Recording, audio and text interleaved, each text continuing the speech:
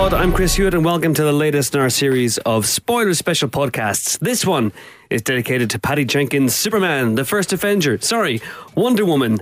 And it is a first, relatively speaking, for the Empire podcast because we do not have an interview with the director, Patty Jenkins, but you guys wanted us to talk about the movie. We wanted to talk about the movie because we love the movie. And so here we are. So joining me over the next hour or so to talk about Wonder Woman are two of my very own... Do it. Wonder Women. Hey. Oh. Fresh from Themis itself. Please welcome Themyscira, Helen O'Hara. Hello. And Empire's editor-in-chief, Terry White. Hello. And then, last but not least, the himbo of the podcast, the eye candy, if you will. It is James Dyer. Thanks, Chris. You all right? Yeah. Good.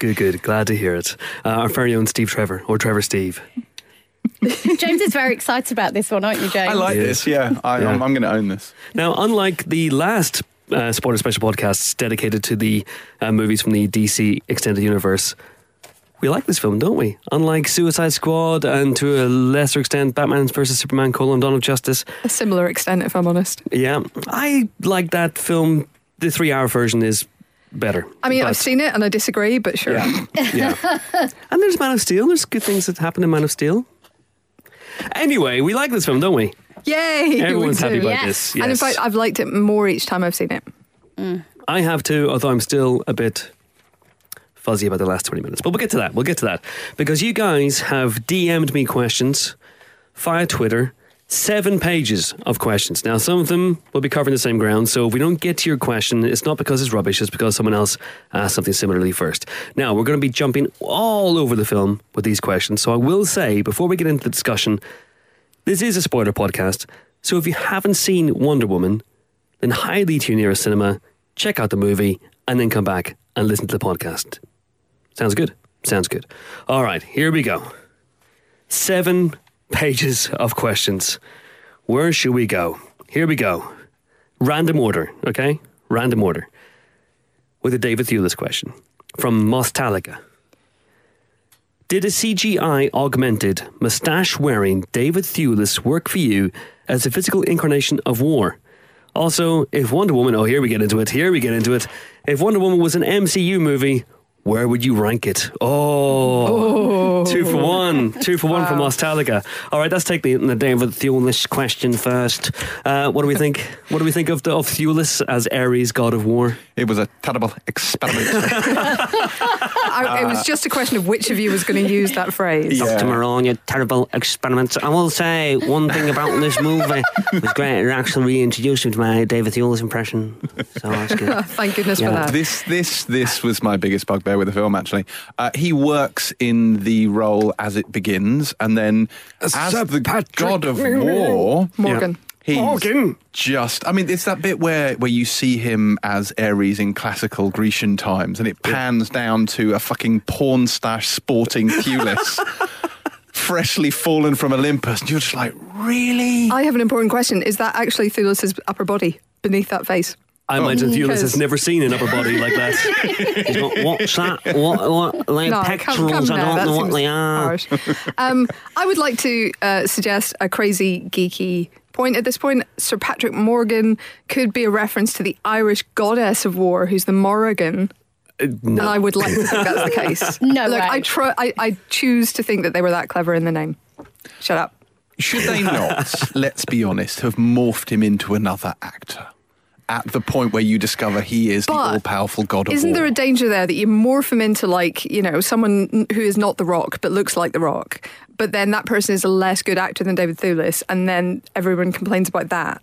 I think that is genuinely your sort of danger there. But CG augmented Thewlis is no more impressive than non-augmented Thewlis. It wasn't. I mean, there's just a bit when you're sat there, and I was like, I know I'm meant to be taking this seriously, and I enjoyed the first 2 acts so much, and I kind of want to shut my eyes and pretend this isn't happening because the sheer absurdity of it, and you're trying to reconcile. And as you say, you know, you believe him originally, and then you're like, you can't. Oh my God, he's meant to be the god of war. Oh my God, he's meant to be the god of war, and he's meant to be seducing her to the dark side. That is meant to be. Yeah, it's such is his power. It goes Jedi at that point. It doesn't does it? go Jedi. Come on work with me, Diana. That's what he says. The big amount of things were attaching to him, and it was becoming this all-powerful thing. And the moustache was still poking through, and his eyes were still coming through. The tash is at least, because I was a Twitter follower wrote about this. Kate McDonald, hello Kate, wrote a big piece on all the sort of anachronisms in the film. His moustache is not one of the anachronisms. That is period That's perfect. solid. That is solid. That is there. Solid. I think Thewlis was wedded to the tash. He went, I'm not fucking losing it. I don't want to lose it, you cheeky monkey. So I'm keeping it. There of course are other questions that spin off from Thewlis and Ares. We are starting with the end of the film, but this was the big downer of the movie for me. The fact that the first 2/3 of this movie, not even the first 2/3, the first 2 hours of this movie are fantastic. I loved it, and I was floating on air, and I had a big goofy grin on my face, as I say in the Empire Review. And honestly, at one point I was kind of leaning towards 5 stars with this movie because I thought it was doing everything right. And then David bloody Thewlis turns up as the god of war, monologues for a bit, and then turns into a shit Magneto, and it turns into a big CGI punchathon that doesn't really catch fire. I think the big problem for me actually watching it, so the third time I watched it was on Sunday, which was after, not to bring the mood down horrendously, after the London attacks. And everything they say in that scene really rang true to me that morning, because it just felt really much more powerful in a horrible way. I think the big problem is maybe the design. The design is terrible because everything he's saying and the sort of the emotional intensity of that scene is actually pretty good. It's just what you're watching doesn't work. I think as a villain, because he's not, if you remember, he is trying to expose a truth about humanity, right? And that truth about humanity is it's riddled with hypocrisy, and that this darkness lives within us, and he whispers in people's ears. That's what he does, and that kind of seduction element I thought was really interesting. And obviously that's what she then wrangles with, which is, actually humanity is flawed and it's problematic, and people aren't always good, and there is evil within the world, and all of those. And I really liked all of those themes, but he was just rendered terribly. Like, it was farcical, and that undercuts the really great stuff that's happening from a thematic perspective. He was used to saying things like, I will destroy you, and it's just, oh, really? If he's just like, let's imagine for a moment they hadn't put him in any armour. He'd still been like throwing big things at her, so she still has to deal with stuff, but he's just standing there in quite a cool coat. Would that work better? Yes, I think it would have been more intelligent. I think if you're going to position Ares as actually sort of the whisperer, sort of like pouring poison in people's ears. However, if you're going to have him armoured and attacking Wonder Woman, it's a different archetype. That doesn't work. You can't suddenly clad him in steel and have him sort of hurling things. Yeah. I think pick one or the other. It would have been more nuanced if he'd been more sort of cerebral and less physical. Well, I actually think, and we talked about this second time we saw it, did it need an Ares at all? Did it need the God of War twist? Could it have been that there was no God of War and that mankind is just this fucked up instrument that just has good and bad, and we're inclined to war without David Thewlis pushing us towards it? That's more morally interesting, but I think that almost it makes the Wonder Woman character slightly more farcical because it just makes her seem like an idiot.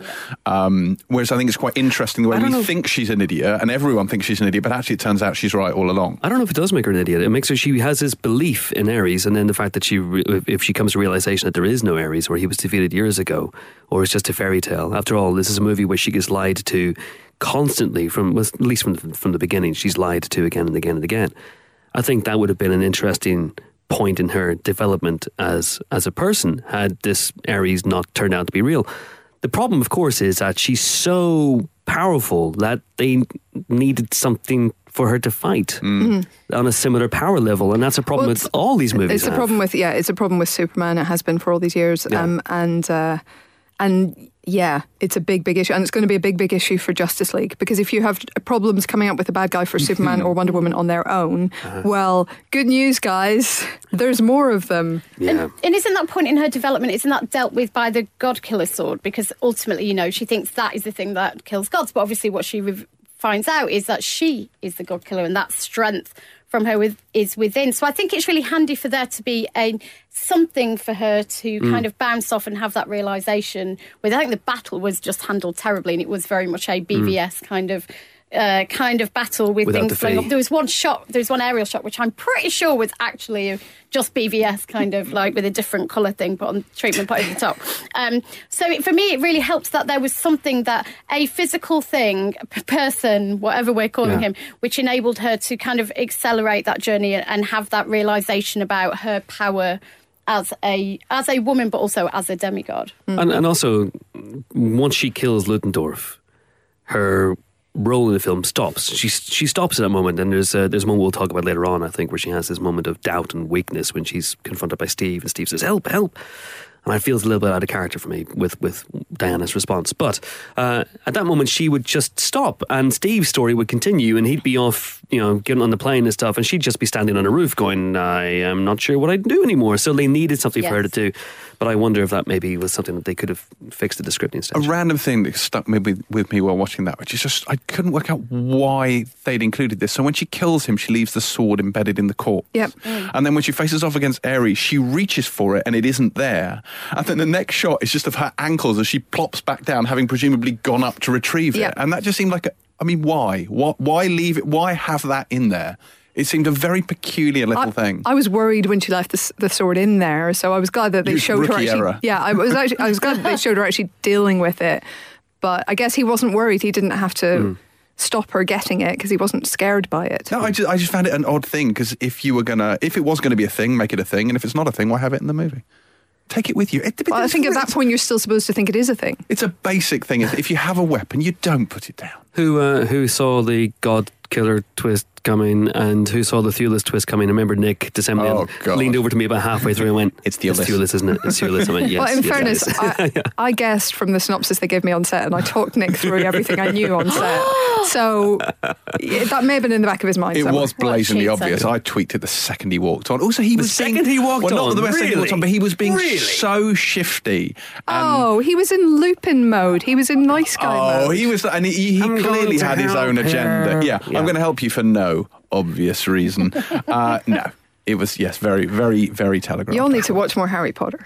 How do you have David Thewlis in your movie and not decapitate him? That's just the one thing I'm going to say. The man's been decapitated on screen more than anyone else, pretty much. So just lop the head off. Tash and all. Right, second part of this question from Mostalaga. If Wonder Woman was an MCU movie, where would you rank it? That's problematic. It's somewhere pretty close to Captain America, the First Avenger, if I'm honest. Okay. We top 5? That is top 5 for me, yeah. Oh, really? Yeah. What? Yeah, I said it. What's wrong with you? I love it. It's a very good film. It's a very good film, James. What, the First Avenger? Yeah. Wildly underrated film. Yeah. Wildly. Yeah, it's fine. Just not as good as most of their other Well, given that this movie is Captain America, the First Avenger for the most part, with a lot of Superman and a little bit of Thor and a little bit of Monica. No, I think this is better than the First Avenger. I don't think it's on a par. Doesn't have a musical number. No, it doesn't. That's More's true. the pity. I don't think it's like on a par with the top tier Marvel movies. But I think it's a solid sort of upper middle tier one. I'm pretty happy with it. I think ultimately that we can't. Although I did love this film, I think the last half an hour is caused some serious harm for me, and just how much I did love it, and I think that makes it really difficult to argue against some of, a lot of the Marvel, think about Captain America, it's just so brilliantly executed from top to bottom, and there was such significant flaws in the last half an hour of this film. I think that makes it really problematic. Can somebody just remake the last half an hour and just do us all a massive favour? In many ways, its treatment of the war is arguably a little problematic. Do you know what I mean? The way it kind of resolves to the hugging and the, look, let's all be friends. That's, I don't know, I found that quite uncomfortable. This is the war where the two sides played football against each other at Christmas. Very true. Yes. Very true. So, I know what you mean, but I don't care. And rightly so. The most Helen O'Hara comment yet. No, but it's true. I feel like you can absolutely, and the tweeter I mentioned has done a great piece picking apart its treatment of the war, deservedly so. She is ultimately killing conscripted men who probably don't want to be there when she attacks the trenches and goes through the Belgian town. there are lots of things that wouldn't make sense, like German High Command being just behind the front on the Belgian border and having lots of invited guests in fancy costumes come to join them there, because the fighting continued right up until the last minute, so that seems a bit odd.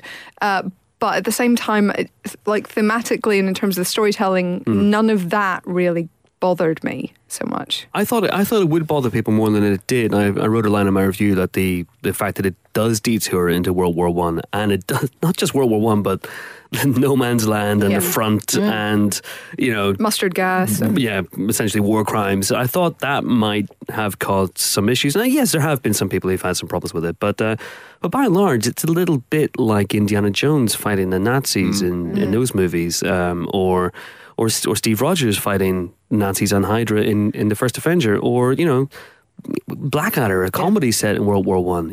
Although I did want to see Field Marshal Haig, Lady Haig, and their tortoise, Alan. It's a shame. And I do think that the fact that Ares was British, as it were, does detract somewhat from the comparisons to World War II, because she's coming at it like it's World War II, actually. And she's coming at it like the Germans are just the bad guys. That's what she's been told by Steve, which is what he believes, and he has no reason to really believe otherwise. I've lost count the number of times I've seen people say the word Nazis in regard to this movie, because people don't know. It's not, And both sides were, I think we can all agree now we're past Versailles Treaty, but both sides were equally to blame for World War One, and we can get past the war guilt clause and all of that. History. But I just don't think that... I think the fact that Ares did turn out to be on the British side does somewhat undermine all of those kind of criticisms, because it does show that it was both sides. And also, I have to say, I think the moment that she does cross into no man's land is a fantastic moment. I think it's amazing, really well judged. The action sequence that follows afterwards, because it's a very interesting thing about Diana's progression throughout the movie, and I'm sure you guys noticed as well. But the fact that it's about her learning, and it's about her beginning to trust in her own abilities and her own powers, and along the way, and that's the first moment I feel that she is beginning to really explore what she can do, and it's a really triumphant moment. And the fact that I think Patty Jenkins handles the tone shifts really well in this film. The tone shift from Themyscira. Am I saying that wrong every time? Themyscira. I've only seen the movie 3 times. Themyscira, Paradise Island. So the shift in tone from there to London, which is more comedic, and then the shift to the front, and where you see, which I thought was really bold and brave, the effect that it has on the people who fought in the war. And you see that when the soldiers come towards her injured, there's a bloke with his leg off at one point. Ewan Bremner's character has PTSD essentially. I thought it was really interesting. And then in the middle of that, to have the courage to have a full-on superhero striding across no man's land, deflecting bullets with her incredible bracelets, and just being generally awesome. Really brave, and I think she pulled it off. Well, she had to fight for that scene's inclusion, but I agree. I think it's really important. There's a great line, and I'm sorry, I don't remember where I read it, but it was, if you want to stop an asteroid, you call Superman. If you want to solve a mystery, you call Batman. But if you want to end a war, you call Wonder Woman. and that scene is what really sells that side of her character, that she is a warrior who is adamantly opposed to war, and that is the scene that shows that that's what she was built to do, essentially. Also, that feels like that's the bit where her agency comes to the fore, because since they leave the island, Steve's been kind of calling the shots and the directions, and at that point she just says no, and she refuses to go along with him, and she's like, yes, I understand what you're saying about the broader strategic objectives, but this is a human problem. I have the solution, and I'm going to go and kill some people. Well, not kill them, but you know what I mean. Go out there, and she wants to make a difference. She wants to save these people, and even if the laws of physics are temporarily suspended at that point, I really liked it. That was a proper, like, adrenaline pumping, rousing, get up and punch the air type moment. I think I said to you, Chris, like, the only thing I wish is the music kicks it. Obviously, I was surprised at how little the music is actually used in this film, and it kicks in at the scene afterwards. So I was expecting it when she kind of goes over the top. That's when I was expecting it to kick in, because exactly that moment, that is the moment she becomes Wonder Woman, and she's no longer Diana, and that is such a magic moment. And yes, physics are suspended. Although we were talking about a Wired piece about the science of her bracelets, which I will be reading this evening. But it's the one afterwards where she goes full action. She crashes through the window, and the music kicks in, and that's obviously meant to signify and symbolise that this is her becoming, and she is now Wonder Woman.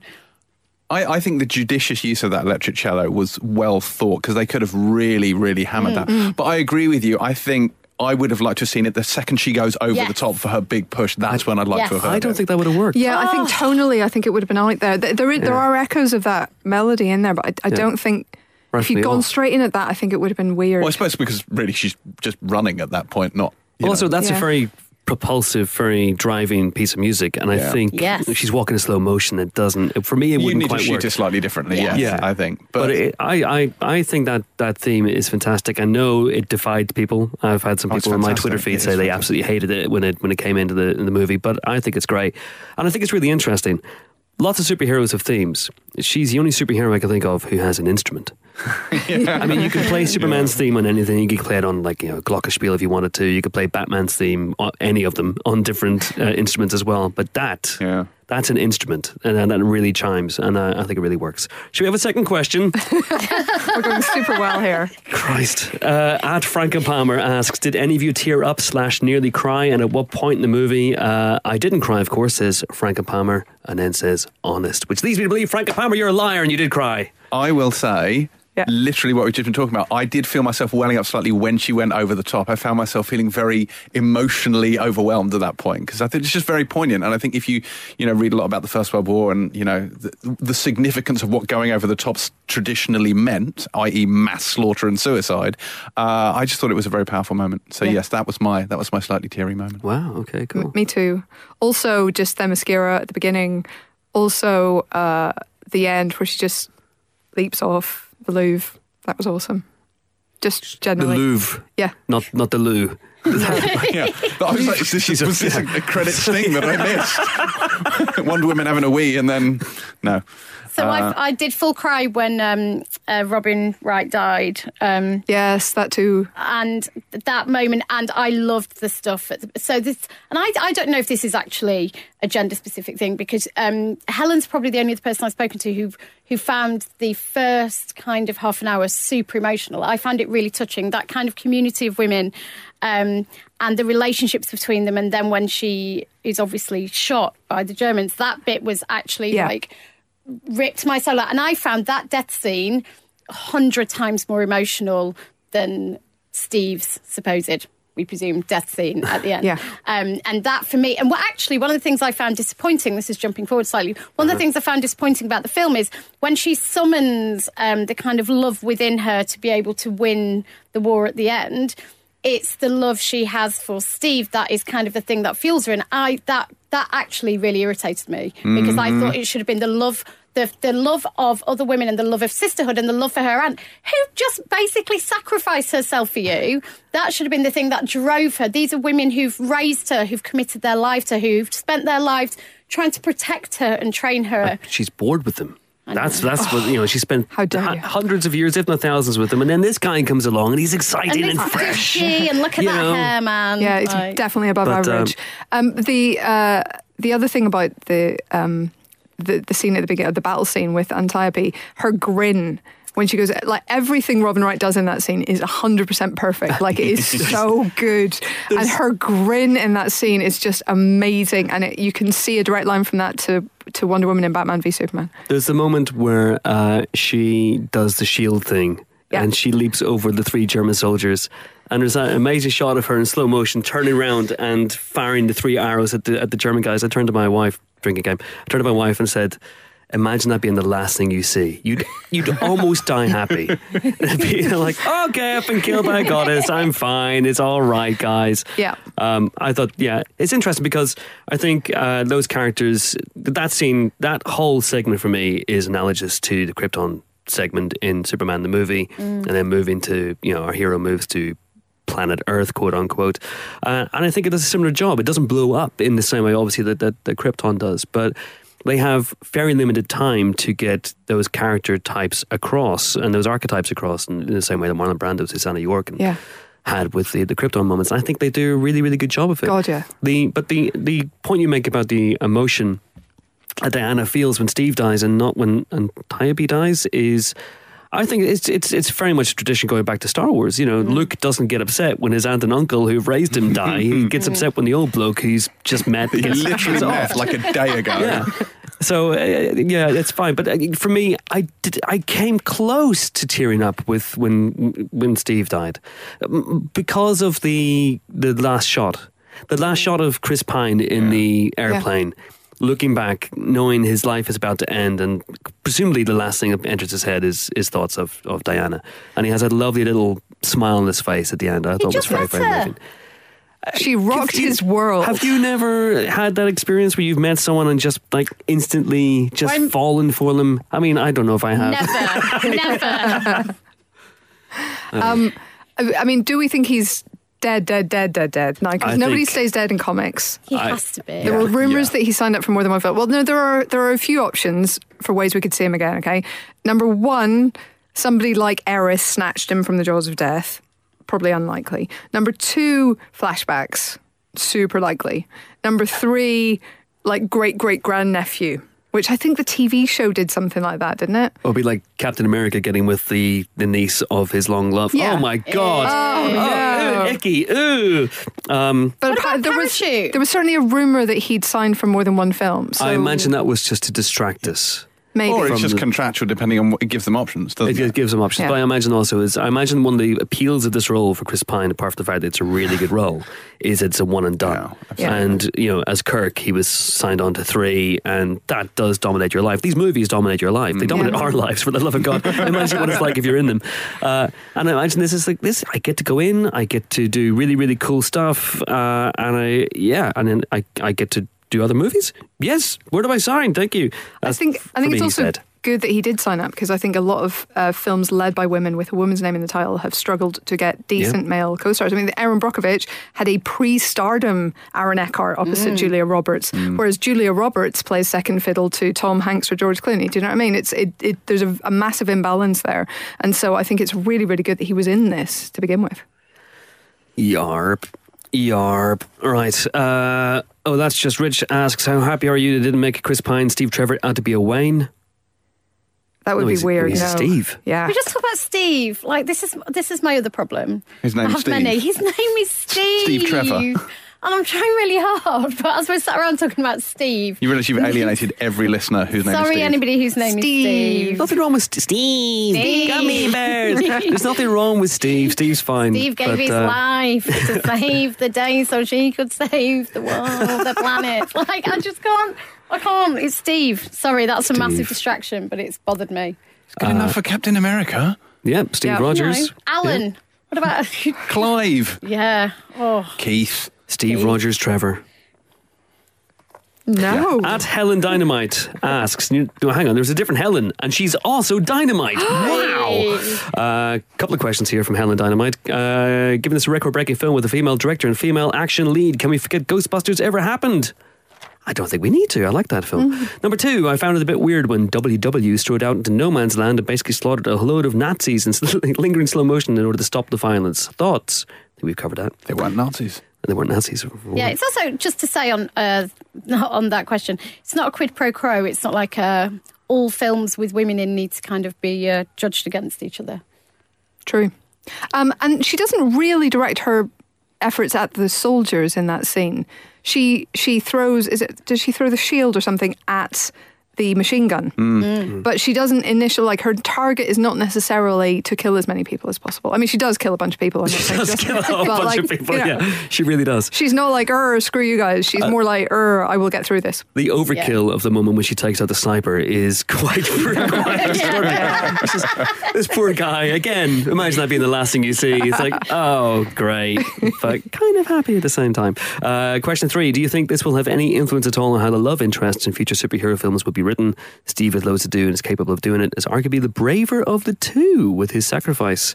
Could this lead to Lois Lane getting more to do next time around than just dropping a stick in a pond? That would be nice. I mean, he's basically Agent Carter. They've essentially written Agent Carter there and called her Steve Trevor. Yeah. I mean, I think the relationship is more Lois Clark than it is Steve Peggy, but, you know. Yeah, I can see, he's a bit funnier, I guess, than Peggy is. Well, although she can be very funny. Anyway. She can be very funny, but I think it is. In terms of changing love interest, it may change I think if anything, it will change supporting male actors' roles, but I don't think it will. I don't see it as a love actress thing. More, you've got a male supporting actor who gets to do heroic things, but also is very much the equal of her. Helen and I were talking about this on Twitter, which is their relationship is amazing because there's parity and there's, he doesn't have to become weak to make her or to allow her to be stronger. They both have a role to play. And when he does say, what does he say? I'll save today and you save the world or whatever. Yeah. That, they understand their roles in it and they are both strong and they both have functions to play. But this is her destiny and this is her show. So I think that's an exciting thing in terms of male supporting actors or male love interests, just in and of itself a male love interest. It's a super dreamy relationship, honestly. It really is, right from the you have this moment where he wakes up and he sees this goddess and he's just gone from that moment. Is that shot taken from The Little Mermaid? Was I the only one who thought of The Little Mermaid at that moment? Which shot? Where she's sort of kneeling over him on the beach. It's 100% Prince Eric and Ariel. Really? I think. I don't remember. When he's just drowned, pretty much. Yeah, because she drags him out of the water and she's finishing off singing the sort of a little bit of Part of Your World or something. I don't know. And I think the movie handles her relationship really, really well. I think they're both fantastic. I love the scene in the boat with all the business about why don't you sleep with me? And I've read the 12 volumes about bodily pleasure and the pleasures of the flesh. And he's like, did you bring one of those with you? Men are essential for procreation, but when it comes to pleasure, unnecessary. Which I thought was a good line. Yeah.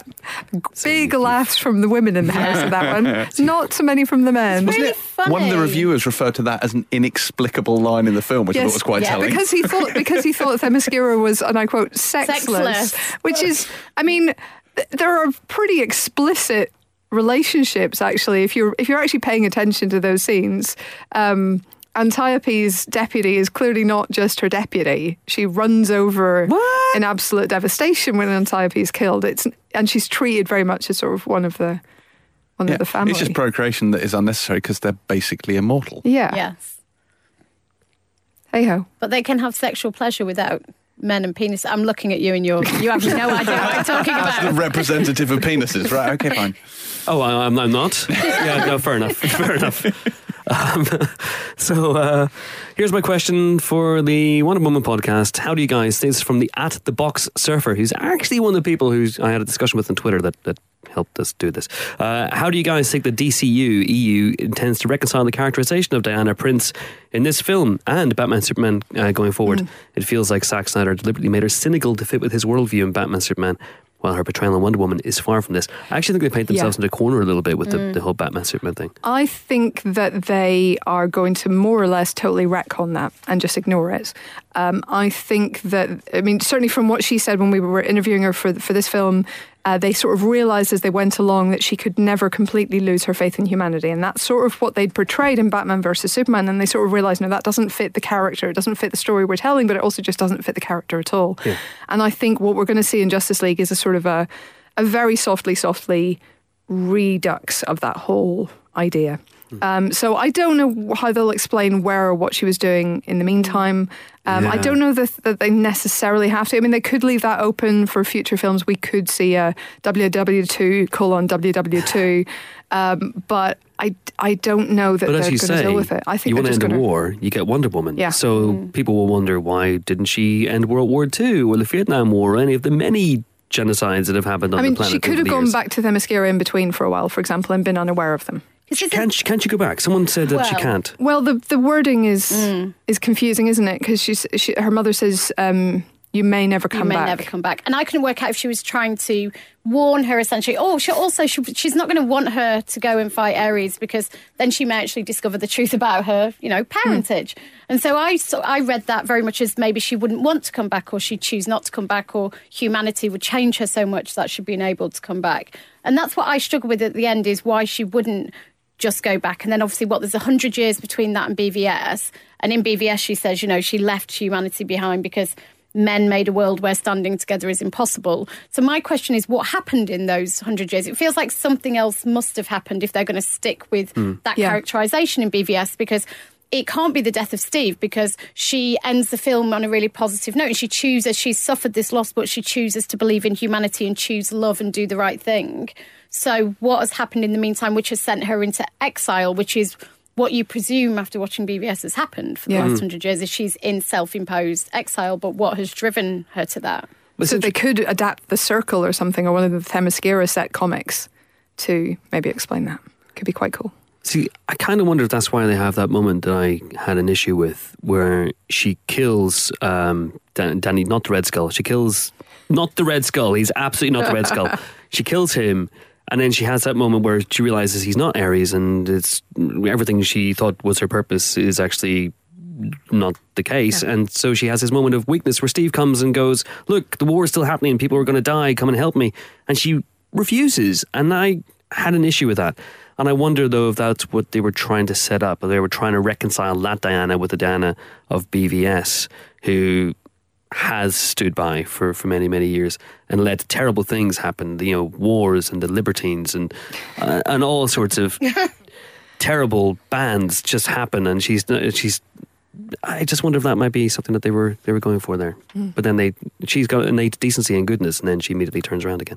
Where would you go next? A lot of people have asked where they should take the character next. There's been talk about whether the sequel will be contemporary and set after the events of Justice League, or whether they'll go into World War II, although that would really set the Captain America alarm bells ringing. Or does she fight in the 60s? Does she take on the Beatles? What does she do? I would watch Wonder Woman versus the Beatles. The Ringo of Truth versus the Lasso of Truth. It'd be amazing. I genuinely don't know. I think we probably are going to be looking at a contemporary set story. I think that's just probably what's going to happen. And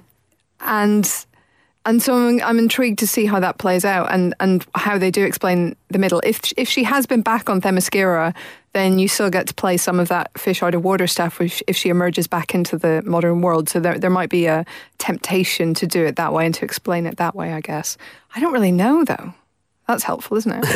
I would love another period piece in the middle, because I enjoyed that aspect of Wonder Woman much more than I thought I would. Even from the trailers, I was like, I'm not really sure about this. I loved her in contemporary and BVS, but I just wasn't feeling it. And I loved it. And the stuff on Themyscira, I just absolutely loved that stuff, and I would love to see more of it. And I suppose for the BVS characterisation to be legitimate and authentic, to have some kind of story which really explains what she has been doing and why she has, as you say, chosen to sit out those atrocities and those wars. Because you really believe in her, and you believe that ultimately she will, even if she does refuse initially, you feel that ultimately she really wants to do the right thing and really believes in the power of love and the decency of humanity. So it feels weird to me to not explore that bit in the middle, which may explain some of that. That's what keeps me up at night, is that bit specifically, is why she's chosen to sit out in the way she has. At Colin Best, 1978, asks, do Steve and Diana board a magical boat that allows them to travel from Themyscira, which is somewhere in the Mediterranean, we're guessing, to London overnight? Eastern Mediterranean, I'm guessing, because he's flying from Turkey. Yeah, and that's not a plane that flies a long distance, the one he's in. No, exactly. So it's Eastern Mediterranean, so close to Turkey. Yeah. So that would, yes, seem to be an awfully long way to go in one night. I picked this up with you, Chris, and you reckoned... I don't think it's one night. I think they take several days to get there, and it's a magical cut. And they get that little bit of help at the end with the tugboat giving them a pull. But otherwise, it's just been some time that we didn't see. Just said a sentence with the word tug and pull in it, and I am not reacting. Is he the first man ever to find? Well, yes, but I mean... Some of the languages that they can speak, right, wouldn't have existed when they went into, isolation. So presumably, is there somebody who can go on and off the island and trade for books and things? I feel like there should be, but that hasn't been explained or explored at all. So maybe it doesn't exist. I've heard it's notoriously difficult to find, especially for men. But but he found it. Yes, I agree. I agree with Helen's theory. Yeah, thank you. This fictional Themyscira of which you talk. At OB08, do you think the sword is actually important, or was it always intended they would tell Diana it was the weapon and it was put in a pedestal for that purpose? Also, why did Bruce Wayne need to send a picture via armoured truck? Yeah, WhatsApp would have been fine. He's Bruce Wayne. He's known for overkill, let's be honest. Yeah, WhatsApp's private, right? Somebody was telling me. It's end-to-end encrypted. Encrypted, yeah, just checking. Carry on. I'm just gonna jump in with. I have issues with Connie Nielsen's logic. So the whole point is she doesn't want to tell her what she is because that will make Ares find her sooner, which we can gloss over the fact that makes no coherent sense whatsoever. But if we're assuming that Ares is going to find her, then not training her to fight makes even less sense because she'd be absolutely helpless when he in fact discovered her. So surely from the moment she was born, she should have been turned into a ninja. Well, that's Antiope's. Yes, and she happens to be right. Yeah. But I just that whole thing irked me slightly. Well, maybe it's that, maybe there's a sort of a prophecy, that the wording of which we're not familiar with. Maybe that would be handy. Maybe Ares finding her depends on her fulfilling her fate as an Amazon, for example. So she doesn't become an Amazon, then she's absolutely, totally fine. Because she's on an island full of warrior women, so she would the world's biggest fifth wheel, completely useless, contributing nothing. It's a slightly odd... Well, there are senators as well. I bet they're kick-ass, though. Yeah, probably. Yeah. Is it not part of her mum's denial, though, as well? Like, this sense of wanting to keep her in the dark about who she really is and what her destiny is, and she doesn't want her to fulfil that destiny. I think probably it feels true. Like we all have secrets and shame, James, in our families. And this, for me, is just, a version of that. Okay, I still think it's problematic. That struck me as a little bit of woolly plotting that maybe could have been thought through a little better. Just saying. Well, of course, Ares doesn't find her. She walks into his office. Very true. She's hello, hi. Okay, so this is from @DisEuphoria Film. Is it not quietly remarkable that Ewan Bremner's Charlie, set up as a crack sharpshooter with PTSD, has his redemption not by making some nigh on impossible amazing shot, but by his ability to sing and play the piano? Emblematic of the film's humanitarian ethos. Yeah, I think it's nice that it doesn't gloss over the effects of war. I think it's nice that you have, the chief there, first of all, speaking apparently the proper Blackrock dialect and claiming to be Nappy the trickster god, which I thought was very cool. But also he's talking about Steve's people not being so blameless either. I think that gives you a level of, sort of complexity. I think it's really good that Saeed Taghmaoui is talking about racism to her. And I was actually surprised. I think there should have been a bit more shock on her face at that point, because that's obviously not something that exists where she comes from. But I like that introduced a little tiny bit of nuance to it, and it wasn't the traditional, this guy can't sharpshoot, but now he can, so that's good. He's got his symbolic penis back. I think it was great that we didn't actually go that route. James, where's your symbolic penis? I don't even know how to answer that question.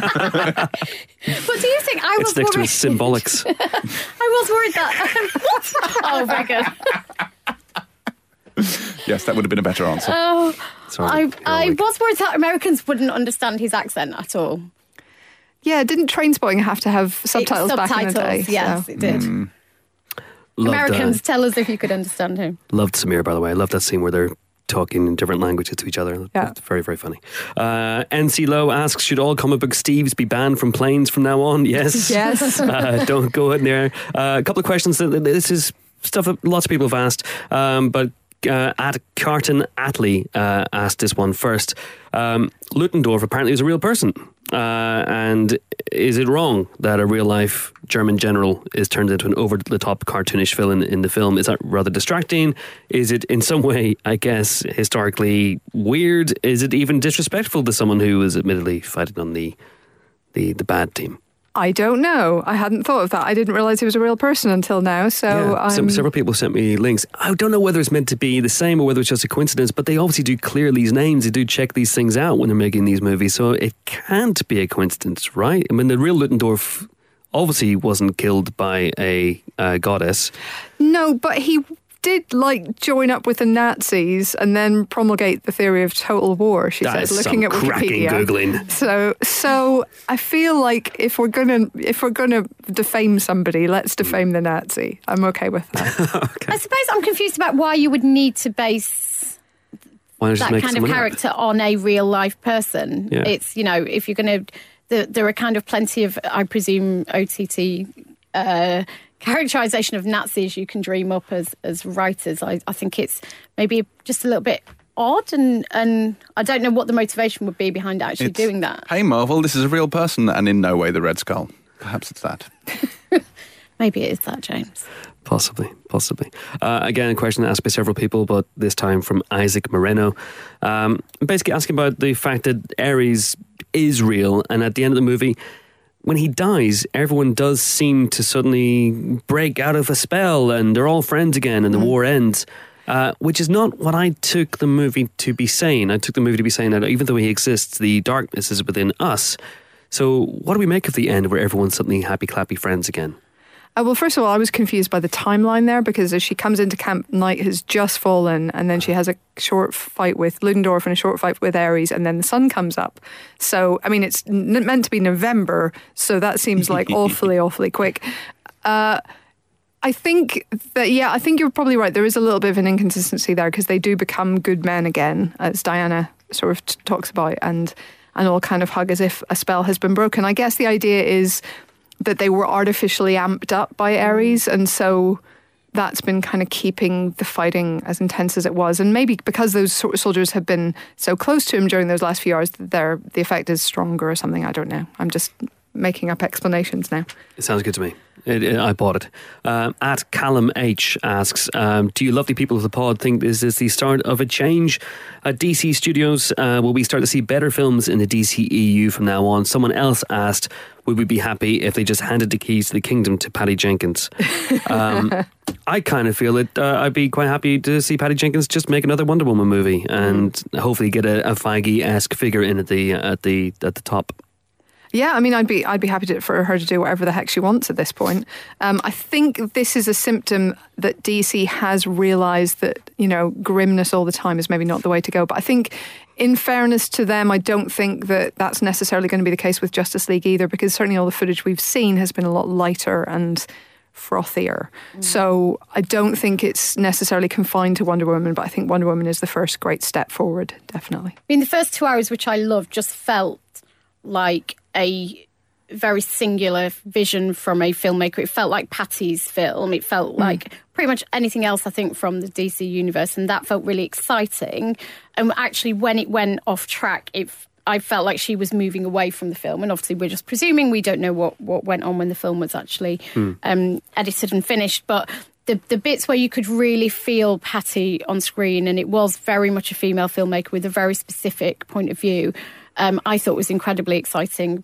Does that mean she then makes all DC films? No, but I think what she's done for this character in this film and what that says about Wonder Woman going forward and her part in the DC universe is amazingly exciting. Yeah. I would say Joss Whedon's involvement now in the DCEU probably is going to be a more influencing factor at this point. I mean, it's awful because it's very tragic, the circumstances under which Zack Snyder has stepped away from Justice League. That said, I think kind of a change in governorship of this universe is overdue. So, to what extent Joss will have the ability to reshape Justice League, given that much of it is done, I do not know. And to what extent he will be, a creative director in this going forward, I don't know either. But I would say this film, Patty's involvement in this and Joss's involvement in that, certainly gives me hope that I had not had previously. Indeed, but I think, Zack Snyder deserves a lot of the credit as well. I think, he cast Gal Gadot. I think clearly he shaped in some way the direction this film was going to go in. That I is think true, it's become a rather obvious thing to do for people to just dismiss Zack Snyder's contribution to the DCEU in general. As for the DCEU going forward, they announced today that there's a possibility Suicide Squad 2 may be happening soon, starting next year. So they've taken all that goodwill. 2 steps back.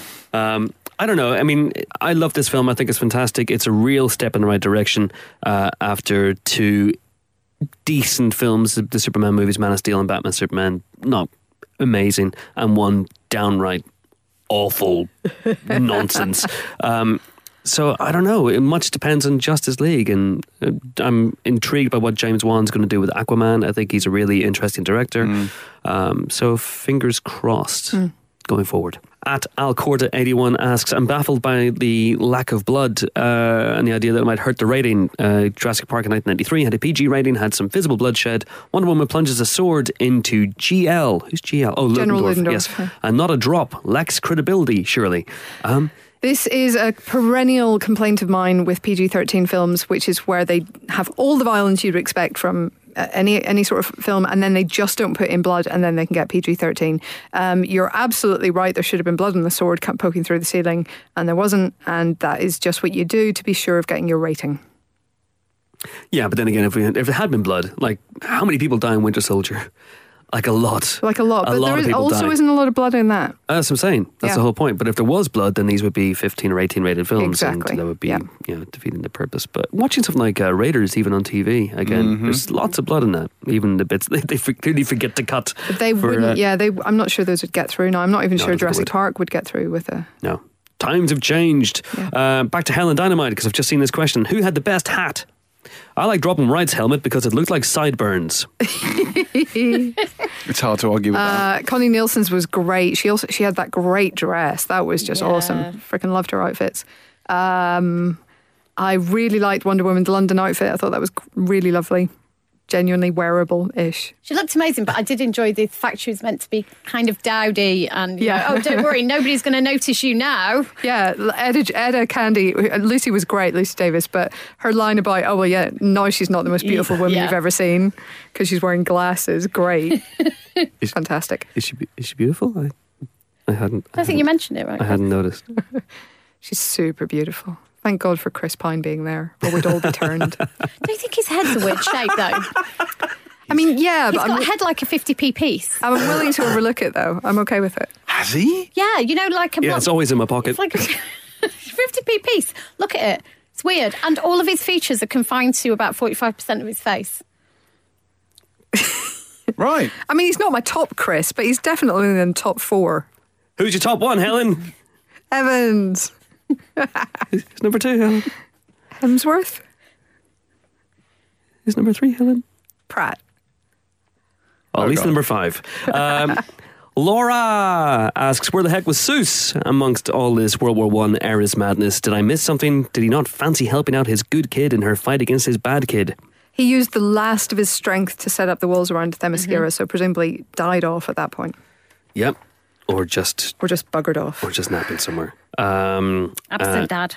And at Psychic Clown, we've talked about it. I mean, the joke, Superman, the first Avenger. But Psychic Clown says, beat for beat, Wonder Woman is basically Captain America, TFA, even down to Steve, a man called Steve, flying to his fate. Yes, and there's a bad German bloke who has an evil scientist as a sidekick, and blah, blah, blah. Cap 1 is one of my favourite MCU movies. This is my favourite DC movie, but is it too much of a copy? No. Great. Well, no, just because you've got Themyscira at the beginning, which is very, very different to World War II Brooklyn, for example. So yes. I'll allow it. And a very different character in the middle. All right. And Goxa Georgina asks, do you agree that Steve Trevor is the dreamiest and most amazing male love interest of all time? Other than having hexagon head. Yeah. No, 50p head. Sorry. There's 7 sides to 50p, James. Oh, septagon. Septagon head, sorry. He is legal tender in many, many shops. I think he is dreamy just because of the aforementioned equality and the parody between them and the fact that, he doesn't patronise her or be annoying, and that's just dreamy. But also the relationship, I think, goes to some really interesting places, where she, it's very much that rom-com thing where the lovers can't be allowed to really be together for the final act, so they have to reconcile in some way. There's a little bit of that, but at the same time, there is a sort of ideological conflict, and he is a man who has seen some heinous shit, and they have that confrontation outside Feld when she blames him for essentially all the people dying. It goes to some places I wasn't expecting it to go to. It does. And I think it's good that I think the idea was that, he has enough cynicism and world knowledge to kind of impart to her to be useful, but she actually, with her idealism, gives some of that to him, and I think he recovers some part of himself as a result of that, and I think that's quite a nice idea. I think that the idea that there's an exchange there, and he's not just mansplaining for the film. There's very much an exchange of knowledge and a mutual respect, which is really cool. Well, and then he's the one who essentially makes her believe in humanity and love again. Yeah. Oh. And he gives her the watch. Aww. That tiny thing that tells him what to do. A euphemism. Yeah. Oh my God. I mean, let's be honest, they definitely did. Yeah. Okay. Oh, they did, yeah. But I was kind of disappointed. We don't want to see R-rated rutting in in a superhero film. We don't want to see that. That's, I can't. That's for get your my head. fanfic. That's for my fanfic. I'm on chapter 3 right now. It's really, really great. But I kind of wanted to see. We had a discussion on Twitter today about it. Like the morning after, someone said that where Steve is applying ice to his nether regions, or the building they're in shakes and crumbles and falls apart. There's because other people in there, you monster. But is that how it works? Sex with a god? Well, we're getting into mole rats territory now. I was going to say, this is covered quite extensively by Jason Lee. I don't think Steve would be able to keep up with Diana. I don't think he would be able to. I don't think that's have sex with a. Yeah, no. I mean, I don't want to speculate too much, but I just don't think. I think they'd be able to figure it out. Yeah. It's not like sex with a vampire. Do you know what I mean, though? Because the superhuman strength of vampires would hurt you as a mortal, but I'm not sure if that. I think you can control it more as a god, can't you, than a vampire? Yeah, probably. And she's probably had some, practice back on Themyscira, probably. Oh. Anyway. Okay, a couple of last ones. From CM Grigg. What about Ludendorff? Is there something else to him? Is he just a bloke, or would the strength gas that Dr. Poison gives him work on anybody? Well, there was a very far-fetched, I thought, theory online that the strength gas could be a sort of precursor way, way back years ago to the gas that then empowers Bane later on, who we know is being talked about again for future Batman adventures. I think that's, let me say this honestly, like reading way too much into it. But there is that theory out there that it could be in some way related. Neil Parks, 13. If the island was so protected, how come Steve and all the Germans stumbled across it so easily? I think it's just law of averages, and the world has changed, and there are planes, and people fly planes more easily, and there he goes. It may also be related to Diana's first use of her power, which happened just before that.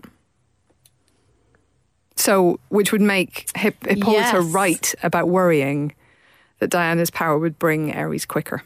So he was flying in a completely different No, he was direction. like flying in the area, but he would have been fine. He would have gone around it.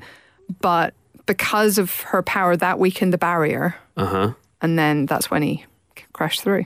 Interesting. Also interesting that we meet him flying a plane and he ends the film flying a plane. Oh, yeah. Both, I guess, with altruistic purposes, but clearly one is a suicide mission and one isn't. At least he's trying not to kill himself at the beginning. Shows a growth of character, I would say. Giuseppe Deluxe, do you think all the other gods are really dead? Possibly not. They could be like just away somewhere. Okay. I think it's just a case of muddying the mythology, isn't it? I mean, the DCEU is problematic enough as it is with all these intertwining backstories. I think if you introduce the entire Grecian pantheon, you've kind of got a problem. Yeah, I think that's probably fair. I think Zeus is dead, Ares is in, now Ares is gone, right, gods reset. I'm just saying they're in like the sin bin, and you could pull one out if you need to, but you probably won't. No. Yeah. And then the very last question comes from Siobhan_AM and asks, on the subject of Wonder Woman, could you and Helen explain with small words what you liked about this movie? Because I didn't get it. I was so ready to like it. And essentially, Diana's I'll read out the excerpts. Diana is a superpowered toddler. No. Everything went sharply downhill after left Themyscira. No. Everyone she met was a stereotype. No. No. Or one-dimensional. No. It might even be worse than Thor. Come on, Siobhan. Hey. Come on. Come First on. of all, Thor is excellent. Yes.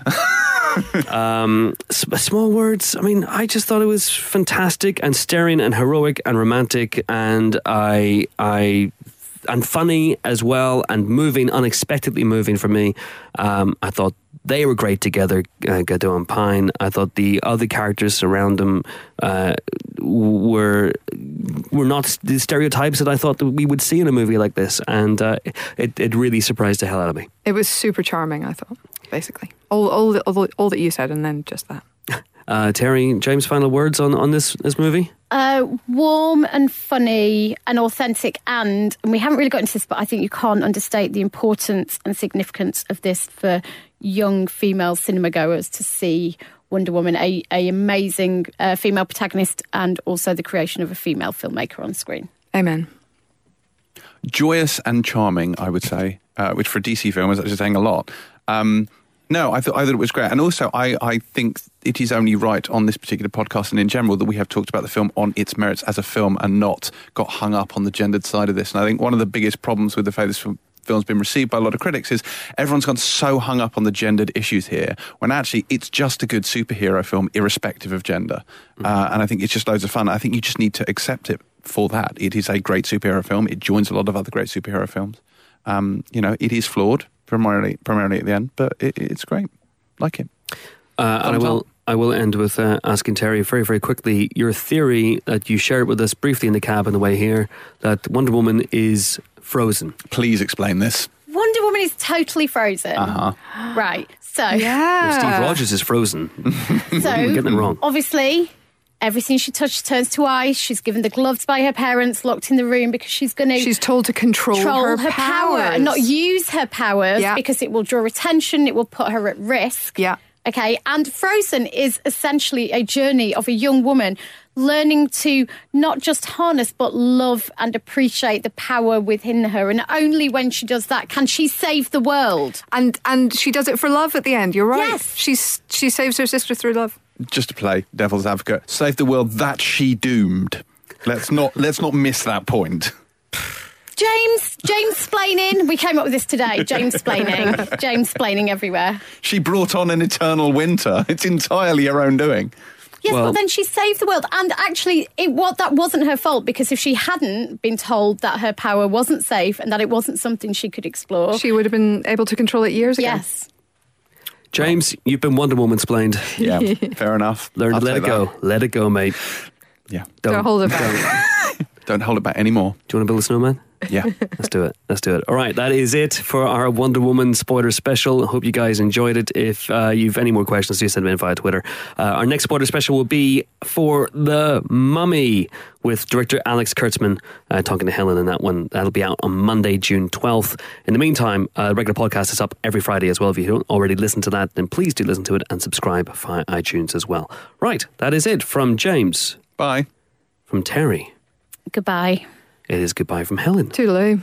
And it's goodbye from me. I'm off to try and find Themyscira. Can't even spell the bloody thing, but I will find it. 4 stars on TripAdvisor. Thanks for listening. Bye.